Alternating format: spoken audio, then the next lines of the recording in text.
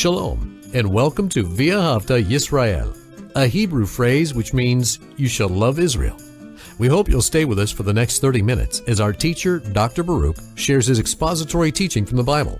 Dr. Baruch is the senior lecturer at the Zera Avraham Institute based in Israel. Although all courses are taught in Hebrew at the Institute, Dr. Baruch is pleased to share this weekly address in English.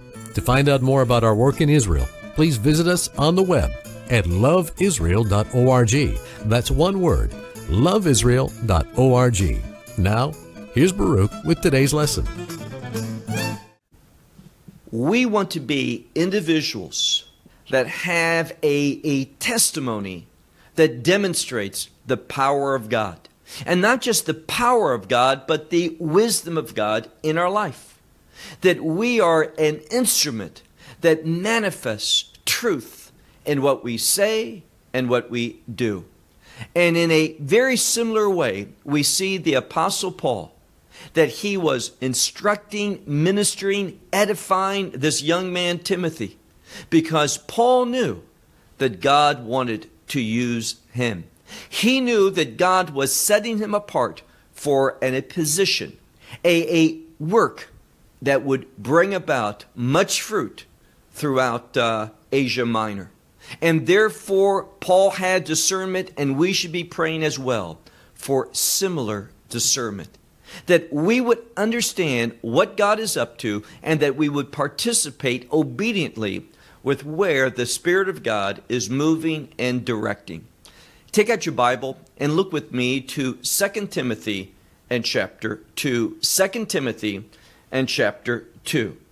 Paul speaks here in verse 1, writing down this epistle, but in a most personal way to someone that he has great affection for and respect.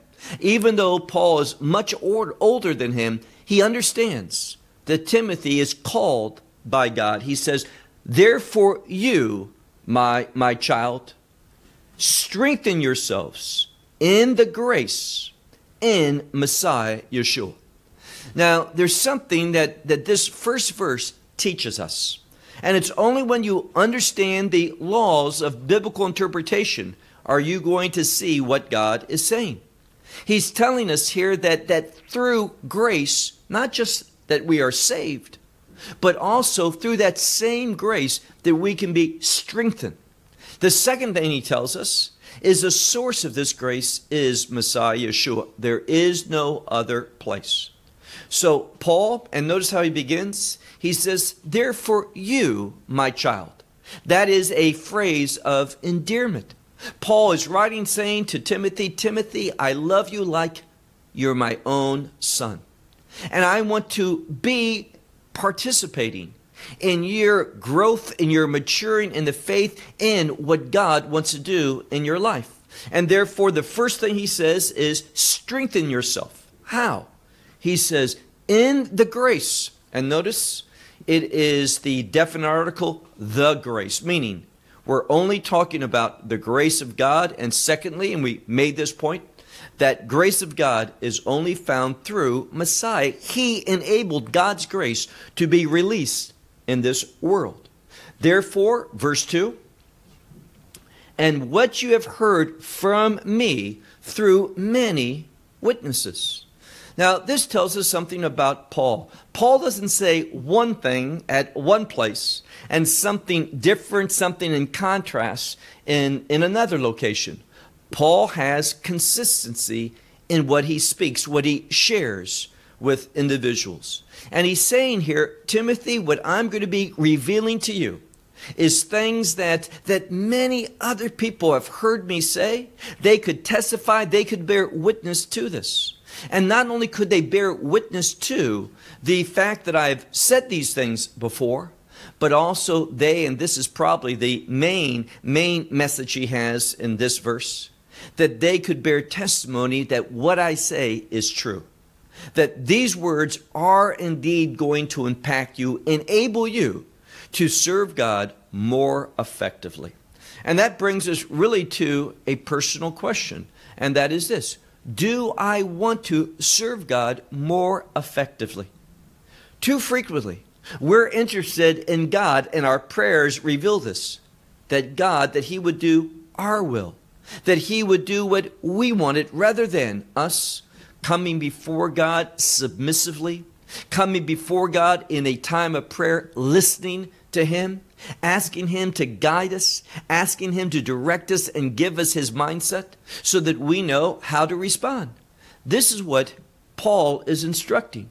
And he says, what you have heard from me through many witnesses, these things entrust. Now remember, Timothy may be young, but he has a position of leadership. He has at least one, if not a few congregations that he is overseeing. And because of that, Paul says these things that strengthen you, these things that are going to give you insight, that are going to build you up and make your work more effective, he says you entrust these things to faithful men, whom they are sufficient to teach also others. So he doesn't want this truth and what he's saying to Timothy and discipling him and building him up and growing him. He doesn't want it just to stop with Timothy. He wants Timothy to learn this, to implement it, to demonstrate it to others, and to share it with other, here's the key, faithful individuals. That they can take that same message which Paul has said in this location and another location. Remember those many faithful witnesses. That they can affirm this is truth from heaven. This is what Paul consistently shares with others. In order that, notice what it says, that this message that you share with others, these faithful ones that are able to impart this to still other individuals. Look at verse 3. Now, there's a slight difference between the Textus Receptus and probably the Greek text that your Bible was translated from. And that means this. In the Textus Receptus, it says, therefore you. Very similar to what we see in verse 1. For some reason, other manuscripts don't have these first two words that begin verse 3. Not a great change of significance, but a difference. Verse 3, best manuscripts, therefore you. And he's telling Timothy, get ready for this. If you are going to be a servant of God, you need to expect what's going to happen to you. And let me address you very personally tonight, the same thing. If you're wanting to serve God, to be an instrument for him, to be a trusted servant, a disciple of Yeshua, then get ready for something. And what is that? Look again at verse 3. Therefore you suffer evil as a good servant of Messiah Yeshua. When you, and notice, really not the word servant, but it's the word soldier. So let me read that again correctly. He says, therefore you suffer evil, meaning you're going to have evil things happen to you and suffer through this evil as a good soldier of Messiah Yeshua. Now, I like the language here because this warfare language, a soldier. Soldier is sent into battle, war. And it's telling us that when we determine that we want to serve God, that we want to do ministry, that we want to carry out the purposes of God, what can we expect? Paul doesn't hide this. Paul puts it first and foremost. He says, you, and he's said this earlier, you are going to suffer. And you are going to suffer that which God sees as evil, meaning this. There are going to be individuals, plenty of them, that are going to try to hinder you. They're going to try to oppress you. They're going to bring adversity into your life. You, in other words, are going to suffer. But we realize something. When there's an individual that goes out to war, he doesn't go to warfare thinking that this is going to be fun, that this is going to be easy, that this isn't going to require a sacrifice. He knows war implies pain and suffering. And the message here that is so often ignored today is that when people accept Messiah, when they receive a call into serving him, being a soldier of the gospel, they don't think that they're going to suffer. They're set on their heels because of what they endure, the response of the world. That shouldn't surprise us. And that's why he says, therefore you suffer evil, be willing to suffer evil, because you're going to experience that as a good soldier of Messiah Yeshua. Verse 4. No one being a soldier, and then the next phrase is the word entangles, involves himself. So look again at verse 4. No one being a soldier entangles himself in. Now, many Bibles simply say the things of life, but the things of life, there's a very important word. And it's where we get the English word pragmatic. And what does that mean? Something that's logical, something that is a natural derived conclusion. For example, something that's pragmatic. A person went into a restaurant because he was hungry. So we're talking about the natural conclusion, the outcomes that can be expected.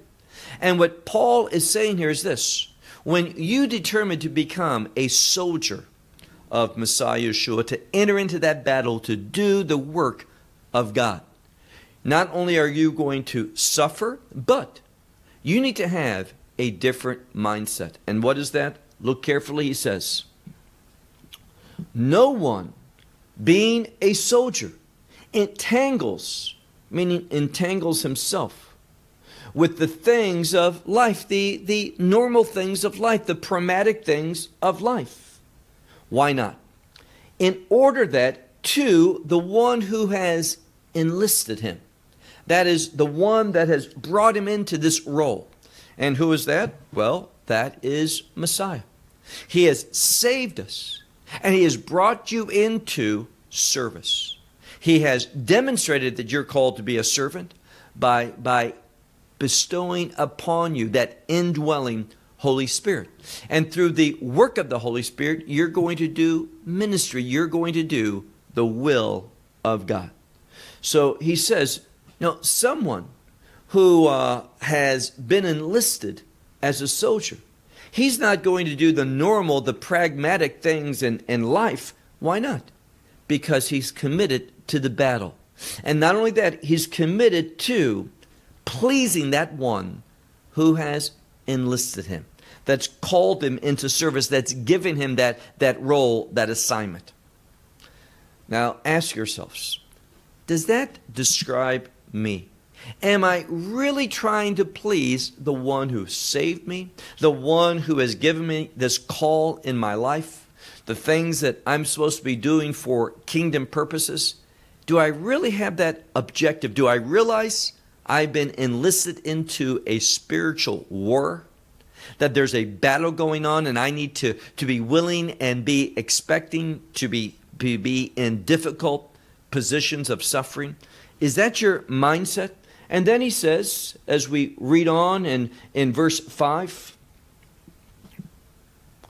for if also a certain one should compete. Now he's changing the image from a soldier to an athlete. And the reason why he does that is this. Usually a soldier, they serve, and when that battle is won, they just go home. They're not recognized sometimes. They don't receive anything. They are just servants until the battle's over. But he wants us to realize something. This is just added motivation. He begins to speak about an athlete, one who competes. And there's going to be made mention in this verse of a crown. And that's what we should understand. That our service, that faithful service, is not going to be forgotten by God the Father, nor by His Son. There is going to be a reckoning, a reward. And therefore he says, look again, verse 5. But if also a certain one, anyone should compete. It says, he is not crowned, this one is not crowned unless he should compete lawfully, meaning according to the rules. Now, this is the word where we get the concept of law or Torah. That's the word in the Greek language, nomos, and it's in a form that describes that which is lawful. So what he's saying here is this: if you don't compete according to that which is lawful of the law, of God's instructions, the parameters that he sets, the things that he says to do and the things he says not to do, if you don't apply that structure to your life, you're not going to be crowned. And this is something very important. See, all too often we hear this and we think, okay, we're just going to be expected to follow the rules. But we really don't think, what are those rules? Well, this is why he uses the term that he does, that's oftentimes translated lawful, but it's the same word where we get the law, as in the law of Moses. So we're not going to be crowned, we're not going to receive unless we compete. You could translate it according to that which is of the law. Verse 6. He's going to give another example. From a soldier to an athlete to a farmer. Now, this is the same word that's used in some of the parables for a vineyard worker. So it says here, the vineyard worker who works hard. It's a phrase that means to really expend energy and time and effort. So the farmer or the vineyard worker, he competes difficultly, or he serves diligently in order that it's necessary that he should receive from the first of the fruits. So all he's saying here is this, two things. In the same way that a worker in the field, he labors diligently. He works in a very, very clear and decisive manner. He does that work which requires effort on his part. And therefore, he says it's necessary. Now, God is revealing this to Paul. The image is God says it's necessary that he shares first in the rewards, in the fruit. Now, we should think of that with a kingdom connection. Meaning simply that God is not going to forget, and this is a verse in the book of Hebrews, God is not going to forget any of the good deeds that we've done in his name. He is going to reward us. And he says here in the strongest way, it's necessary that we share in these kingdom rewards, this fruit, this outcome of the kingdom establishment. Verse 7, he says, considering what I have said. Now, this word for considering, it means to give great thought to. It means to think in a very diligent, in a very cognitive way, considering a lot of the factors. This is to say that what he wants to share in this verse is very important. Verse 7, think or consider diligently what I say, for the Lord will give to you understanding in all things. Now, the reason why this verse is so important is because he's given 3 examples, 3 illustrations to say that we're supposed to be a faithful soldier, that we need to be a law-abiding athlete, and thirdly, that we need to be a hard-working farmer. And if so, there's going to be a reward. And what is that reward that he's talking about? Well, there's rewards in the kingdom of God. But I believe here he's speaking about something that's going to assist us in this world. And what is that? Look again at the text, verse 7. He speaks about for the Lord. Now, he's spoken about Yeshua, but he mentions the Lord because this is how we need to recognize him. Yes, he's my Savior, but he's the Lord of my life. I need to recognize his authority over me. And doing that is a good thing. Doing that is going to give you a different perspective. It is going to be a source of joy. It's going to be a source of power to cause you to overcome that suffering, that labor, that competition that can be oftentimes very, very hard to do. He says, God is going to respond. For he will give to you, notice this next word, sunnesin, that is understanding. But don't just say, God's going to give me understanding. This word has to do with a strong perception. Not just understanding something in a general way, but understanding the details. It is a very, very perceptive viewpoint. Knowing all the intrinsic things concerning something. So this is what the Lord is going to do. He's going to give to you understanding, notice this, in all things. Now, does that mean that we just become super smart on every facet of life? No. What it means is that God's going to give us wisdom, knowledge, understanding, and that's not going to be limited to anything. But doesn't mean that we're going to have all knowledge of everything. We're going to get the knowledge that we need for the circumstance, the situation that we're in.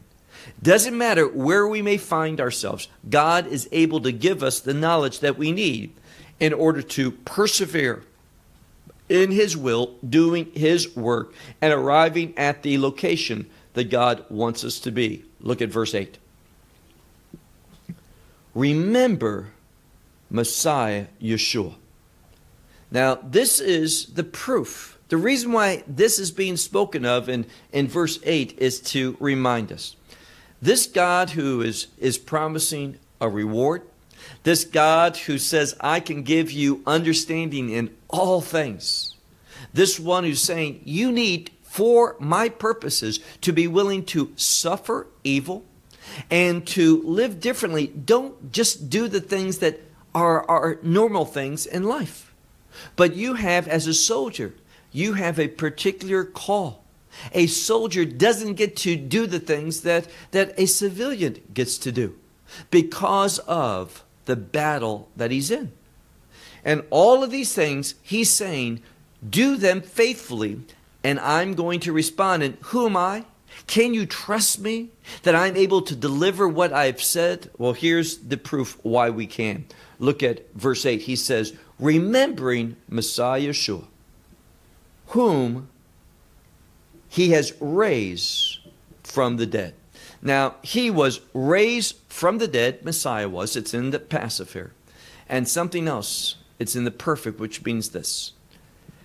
The resurrection should convey to us victory. Read sometime what Paul writes in 1 Corinthians 15. He mocks death. He says, death, where is your sting? And he says, the sting of death is sin. But sin has been defeated on the cross. And the evidence of that, the disclosure of this great, great victory is the resurrection. That Messiah was raised from the dead. Now, we could just say he was raised from the dead in the normal past tense, in what's called the Greek aorist. But here's the problem. It doesn't appear this way. It is indeed a past action, but what is the purpose of the use of the tense that Paul's inspired to choose? This perfect tense tells us this resurrection, this victory, has ongoing eternal implications to it. So be assured that this great act of raising him from the dead, the fact that Messiah was raised from the dead, that resurrection power is still available, and God will use that. He will use that in order to fulfill all of his promises that he's made to you and to me, to his servants. So once more, remembering Messiah Yeshua, being raised from the dead from the seed of David. Now, why is that there? Well, if you would ask a scholar, what is the purpose of this statement? I mean, do we need to be told that he's from the seed of David? Well, he is. That's a promise. And there's a key. That God fulfills promise. Whatever God promises, he's going to fulfill. God doesn't forget them. God doesn't ignore them. God's not casual about his promises, especially covenantal promises. And that's what Messiah is. So being raised from the dead, from the seed of David, according to, he says, my gospel, meaning that gospel that God himself, Messiah himself, in place in Paul's life, that shared with Paul personally on that road to Damascus. So he's saying, my gospel is that authentic gospel that I received not from individuals. Now, didn't read it in some book that someone wrote. Didn't hear it from someone else, other than when I was on that road to Damascus. That's where Messiah, he confirmed this gospel, his gospel, which is my gospel. So Paul is simply saying that there is the authority that was given to him by Messiah concerning this truth, that God raised Messiah from the dead, this one who's the seed of David. Look now to verse 9. In whom, that means in this covenantal relationship with him, we are going to suffer evil. Now, here he says, in whom I suffer evil. Now, this is a constant theme that Paul shares. I'm walking in obedience to the gospel that was entrusted to me supernaturally by Messiah himself. I'm convinced, I know, God confirmed it. I was blind, and he at that right time removed the scales from my eyes. And that confirmed the truth of the gospel. That's what Paul's saying. That's why he believes, and this is why his commitment is so strong, because of the experience that he had with the risen Savior. And therefore, look again at verse 9. He says, in whom, this covenantal relationship with Messiah, I suffer evil unto bonds, meaning being in prison, being shackled in prison. Now, not only is he in, here's the mistake that many people make. They hear bonds and they think, okay, he's confined in prison. That's true, but it's more than that. Usually, when someone in a Roman prison, under a Roman guard, is put in shackles, he is also suffering, oftentimes beatings. He is mocked. He can be put to public humiliation. And that's what Paul's saying he's enduring for the sake of his gospel, the gospel that was entrusted to him. So, in whom I suffer evil, even into bonds, and as a, and this is a word for a criminal. Now, I mentioned this to you last week or the week before that Paul was seen by the majority of people in society as nothing more than a criminal, someone that was in opposition to Rome and was suffering that type of disobedience to Caesar.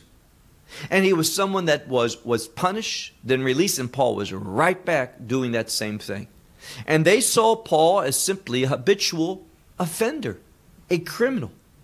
But Paul doesn't care. Why? Well, look at what he says. Verse 9 again. He says, in whom I suffer evil unto bonds as a criminal, but the word of God cannot be bound. It can't be put in prison, meaning this.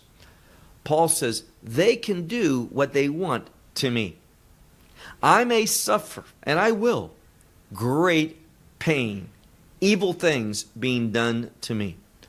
But be assured, all of that is not going to put the Word of God, this revelation of the gospel, the truth concerning Messiah, and the salvation that God sent into this world graciously. He says that truth is not going to be bound. It is not going to be shut up. It is going to continue. This is what he's promising here. And then he writes, look if you would to verse 10. On account of this, all things I endure. Now, I love that sentence. On account of this, all things, without exception, doesn't matter what they are, all things I endure. I wonder if you and I can really say that with a sense of honesty. No matter what the government, what this world and the leaders say, I'm going to endure for the sake of this message of salvation, in order to persevere in the call that God has placed upon me. So Paul, quite confident in the truth that he's sharing and the outcome of that truth, a kingdom outcome, that he is not going to be one that is silent or passive in this world. He says, on account of this, all things I endure. On account of the elect. Now, he's simply using the term elect, and I realize that there are theologians in the past and today that put such a heavy degree of significance and bring a lot of baggage into this term, the elect. Simply is those who have been chosen. And he's speaking here about the body of believers. Now, not a stagnant body. See, for some theologians, the elect is a set number that God chose. Now, God knows who's going to be saved and who's not. And God is foundational in one being saved. His message, the Holy Spirit touching someone. But nevertheless, what we see here is there's not some number that God has mandated and no more, and that he has mandated who and who will not. Now, there's proof for that. And notice, and let's pay attention to the grammar once more. He says, on account of this, all things I persevere, I endure. For the sake of the elect, in order that all these, it says, should obtain salvation. Now, notice that this should obtain. The reason why I translated it this way is because it's in the subjunctive, which is the mood of possibility. So he says, and we have another clue, this word hina. Hina is usually translated in order that, but whenever we see that, we should expect the subjunctive mood to follow, as it does here. And the verb that's in the subjunctive is the word for obtaining. So it's should, it's a possibility. There is doubt whether they will or not. So the elect, this is speaking about, in a general sense, the body of believers, the congregation of the redeemed. And what Paul is saying here is that God, he doesn't want people. God is calling the world. And that's why it says, God so loved the world that he gave his only begotten Son. He says in 1 John that this redemption that's provided is not only for us, the forgiveness of our sins, but for the forgiveness of the sins of the world.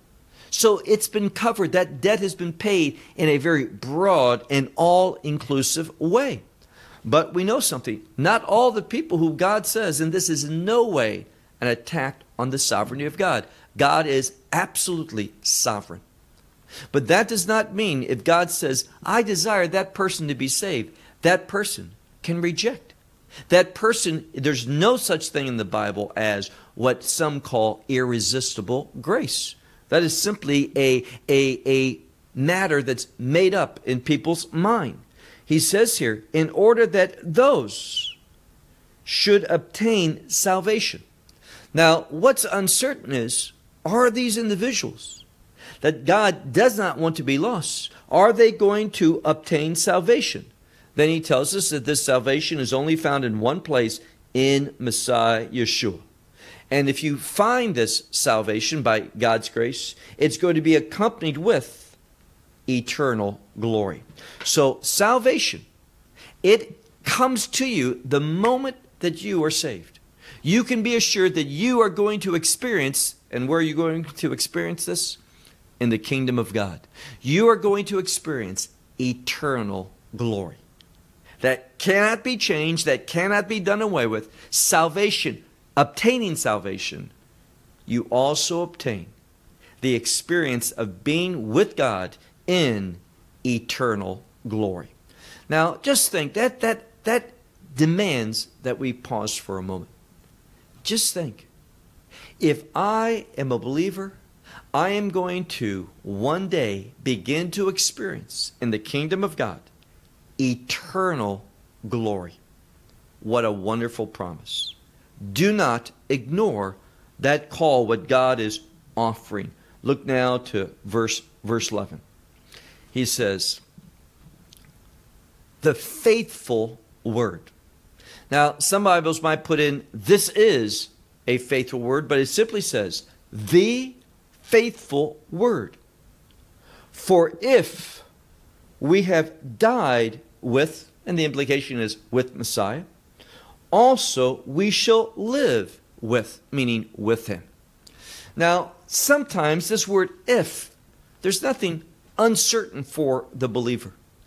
It's put in the term if, whether you have received the gospel or not. Someone may be reading that who has not. Someone may be listening tonight that has not made a decision yet for the gospel. But when you do, this is a reality. It's a faithful saying where he says, for if we have died with Messiah, also we shall live. And if, and the implication is, since we persevere also, we will reign. And if we should deny, meaning deny him, and this is a term of rejection, that one, that's what it literally says, that one will deny us. So if the gospel is offered and you have denied him, he will deny you. Just a spiritual law. But keep reading. We see another important truth. Verse 13, our last verse. He says here, if we are faithless, if we don't walk faithfully. Now, here's what he's saying.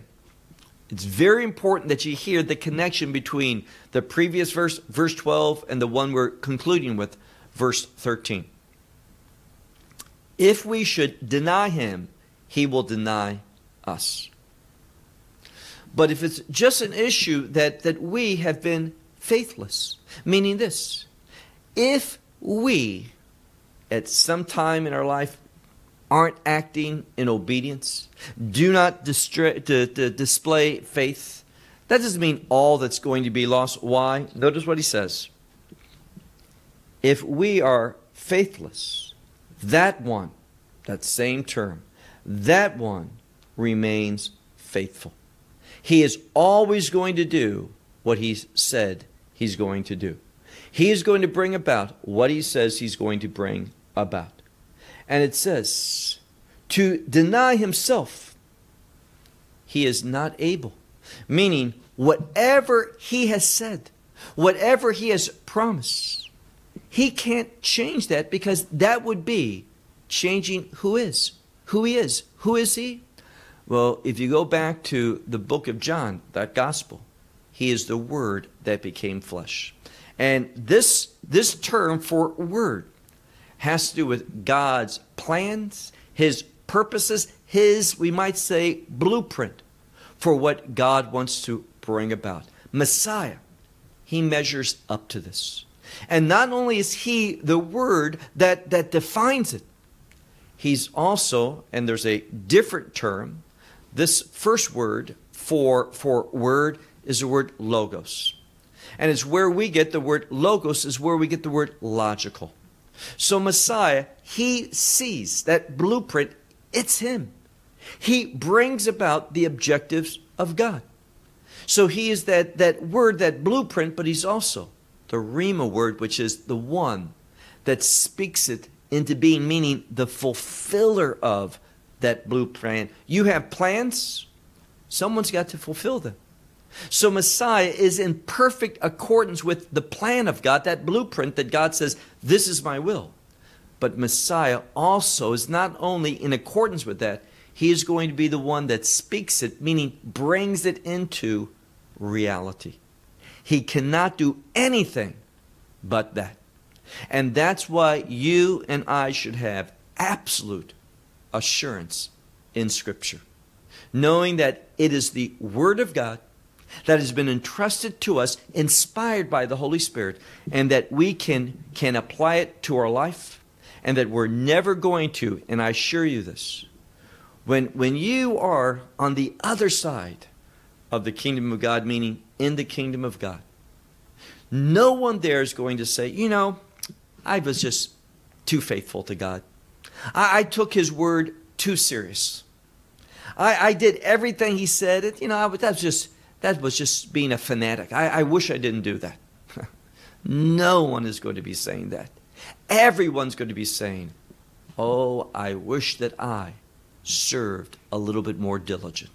Oftentimes, a lot more diligent. I wish that I applied that truth perfectly to my life, that I trusted in all of his promises, because when we're on that other side of that gate that enters into the kingdom of God, we're going to know just how faithful he is. And that's why this last verse, even when we are faithless, he is faithful. For he cannot deny, he's unable to deny himself, meaning what he says, he's going to do. Who he is, and nothing is going to change that. Well, we're out of time until the next lesson. May God bless you. Shalom from Israel. Well, we hope you will benefit from today's message and share it with others. Please plan to join us each week at this time and on this channel for our broadcast of loveisrael.org.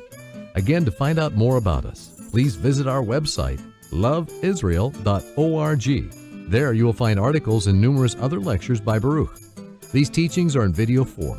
You may download them or watch them in streaming video. Until next week, may the Lord bless you in our Messiah Yeshua, that is Jesus, as you walk with him. Shalom from Israel.